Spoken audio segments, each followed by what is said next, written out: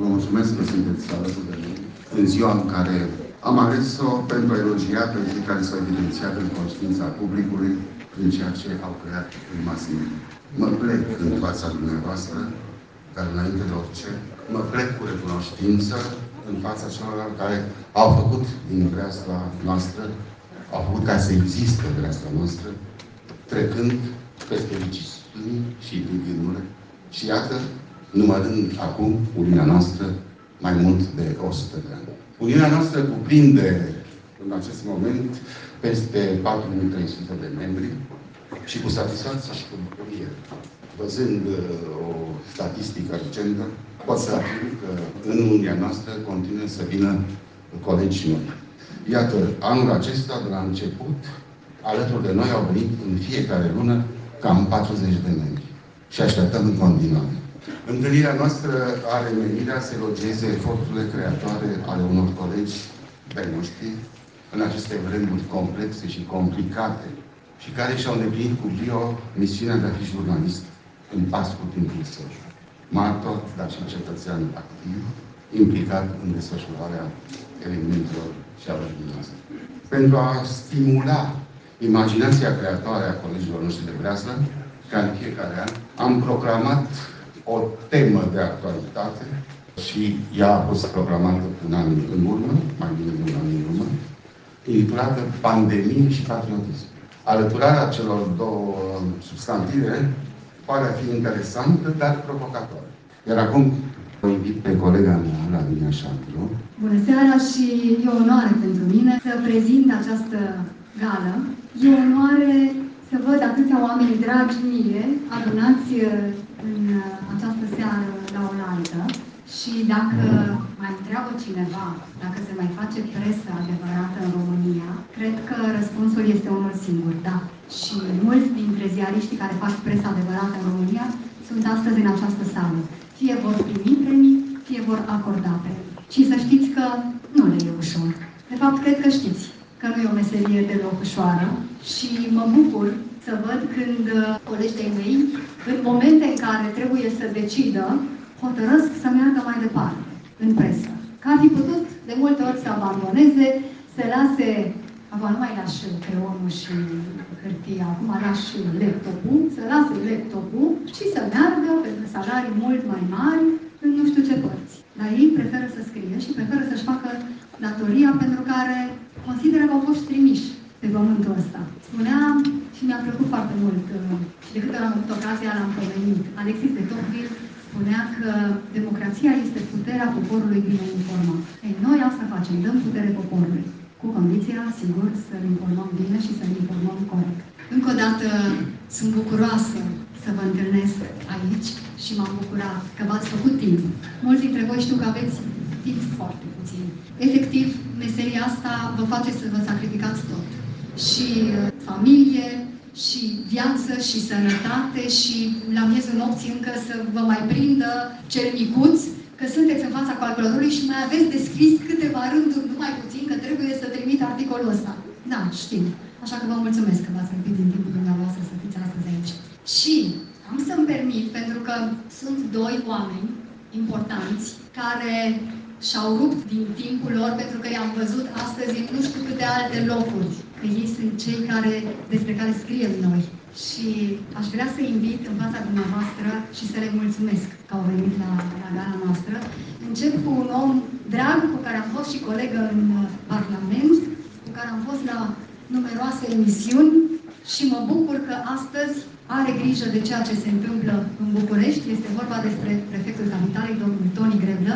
Bună seara! Nu eram pregătit și nici nu vreau să vă rețin prea mult în seara asta, pentru că cei trebuie să le acordăm toată atenția sunteți dumneavoastră, cei laureați pentru activitatea anului trecut, dar și toți cei care și-au dedicat mare parte din viață, toată viața scrisului, într-o mai bună informare a cetățenilor, pentru corectarea erorilor celor care uneori, datorită faptului că uită să mai fie cu picioarele pe pământ, trebuie să fie trași de mânecă pentru a coborî acolo unde tuturor oamenilor oamenilor le stă bine, și anume să rămână oameni, să rămână oameni printre oameni, să rămână oameni cu picioarele pe pământ. Pentru că am spus că eu nu vreau să vă rețin prea mult. Vă mulțumesc pentru frumoasa prezentare, mulțumesc pentru că m-ați invitat să fim împreună la acest eveniment foarte important din viața cetății și aș vrea să vă spun că în activitatea mea publică de peste 30 de ani am avut întotdeauna o stimă pentru activitatea pe care o depuneți. Mulți dintre dumneavoastră știu că răspund întotdeauna la telefon atunci când evident pot. Nu am ezitat niciodată să răspund la orice întrebare, fie ea foarte provocatoare. Iubesc profesionalismul în toate domeniile de activitate.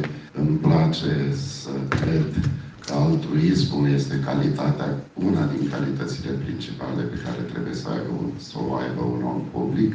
Îmi place să dialoghez, să răspund la orice temă pe care un ziarist de bună credință o pune, pentru că este interesat să afle o anume opinie și să o trimită mai departe. Cu acest respect care l-am avut timp de peste 30 de ani despre activitatea pe care o desfășurați dumneavoastră, vă rog să-mi dați voie să-i felicit pe cei care vor fi fost premiați la această gală și să vă doresc tuturor să aveți parte de sănătate, de fericire, de succes în profesie și de o viață liniștită. Mulțumesc!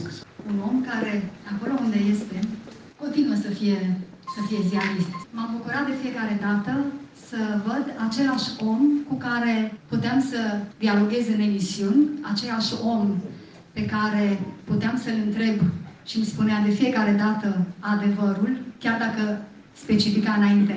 E dureros, dar trebuie să-ți spun. Așa că dați-mi voie să-l invit în fața dumneavoastră și să-i mulțumesc că este astăzi în mijlocul nostru pe purtătorul de cuvânt al primului ministru al României, domnul Cărbunaru. Domnule președinte al Uniunii Ziariştilor Profesionişti din România, dragă colegă, în ale purtătorului cuvântului și felicitări pentru noua calitate, doamnelor și domnilor. În primul rând, vă mulțumesc pentru faptul că îmi dați ocazia să fiu aici. În primul rând, în calitate de trimis și reprezentant al prim-ministrului României, Nicolae Ciucă. Domnia sa a avut încrederea că mesajul pe care dorește să vi-l transmită e pe mâini bune și în această seară și îmi face deosebită plăcere să vă asigur din surse oficiale, că direct de la sursă, respectiv de la premierul țării, că respectă foarte mult eforturile pe care dumneavoastră, jurnaliștii care vă faceți meseria în România, în condiții extrem de provocatoare, din mai multe puncte de vedere, și meritați acest respect, nu doar al domniei sale și al Guvernului. Și vreau să vă asigur că acest lucru nu are loc doar într-un moment aniversar, nu doar în context ceremonios, ci și în viața de zi cu zi, pentru că faptele trebuie să vorbească, nu doar cuvintele. Și atât în numele domniei sale, cât și în numele meu, ca și coordonator al echipei de comunicare din Guvern, vreau să vă asigur că acest respect va fi dublat întotdeauna de disponibilitatea de a vă oferi informațiile pe care le căutați și de a fi și proactivi în acest demers, adică nu aștepta întotdeauna să fim întrebați ca să spunem ce se întâmplă. Pentru că înțeleg că a fost o provocare tehnologică de trecere de la fix la laptop. Aș vrea să-i mulțumesc pentru faptul că în urmă cu mulți ani de zile mi-a lansat deja această provocare profesională domnului Adrian Ursu și pentru că alături de domnia sa și alături de o echipă teribil de puternică și de adevărată, am avut ocazia de a învăța ce și cum se face presă în România. Aș vrea să-i mulțumesc și să vă îndemn ca nu doar cu gândul la colegii pe care i-am lăsat pe drum în urmă, plecați la cele veșnice și nu sunt puțini, din păcate, nu doar din acele redacții, ci din multe alte redacții din România. La noastră poate este mai simplu, că știți ce înseamnă acest lucru. Sacrificiile reale pe care le facem când suntem în viață și care capătă un cu totul alt sens atunci când unii dintre noi, și ca urmare a acestor sacrificii pe care le faceți, am o pauză de jurnalism în acest moment, dar gândesc și simt în continuare ca un jurnalist, chiar dacă am o funcție publică, înțelegeți poate foarte bine ce vreau să spun acum. Respectul pe care jurnaliștii îl merită trebuie să aibă încărcătura și sensul pe care munca dumneavoastră îl generează. Și aș vrea nu doar să vă felicit în acest moment, să vă doresc succes, Nu o să vorbesc acum și ca jurnalist, deși mă abțin cu greu, ar dura mult mai mult, probabil. Aș vrea să vă mulțumesc pentru ceea ce faceți și să vă asigur că mai ales în momentele în care jurnalismul este incomod, înseamnă că flacăra democrației se aprinde și mai tare în această țară și avem, mai ales în această perioadă, de jurnaliști adevărați, de presă liberă, de drept la cuvânt și cred că putem duce împreună această responsabilitate la bun sfârșit. Mulțumesc! Salutări tuturor și mult succes în tot ceea ce faceți!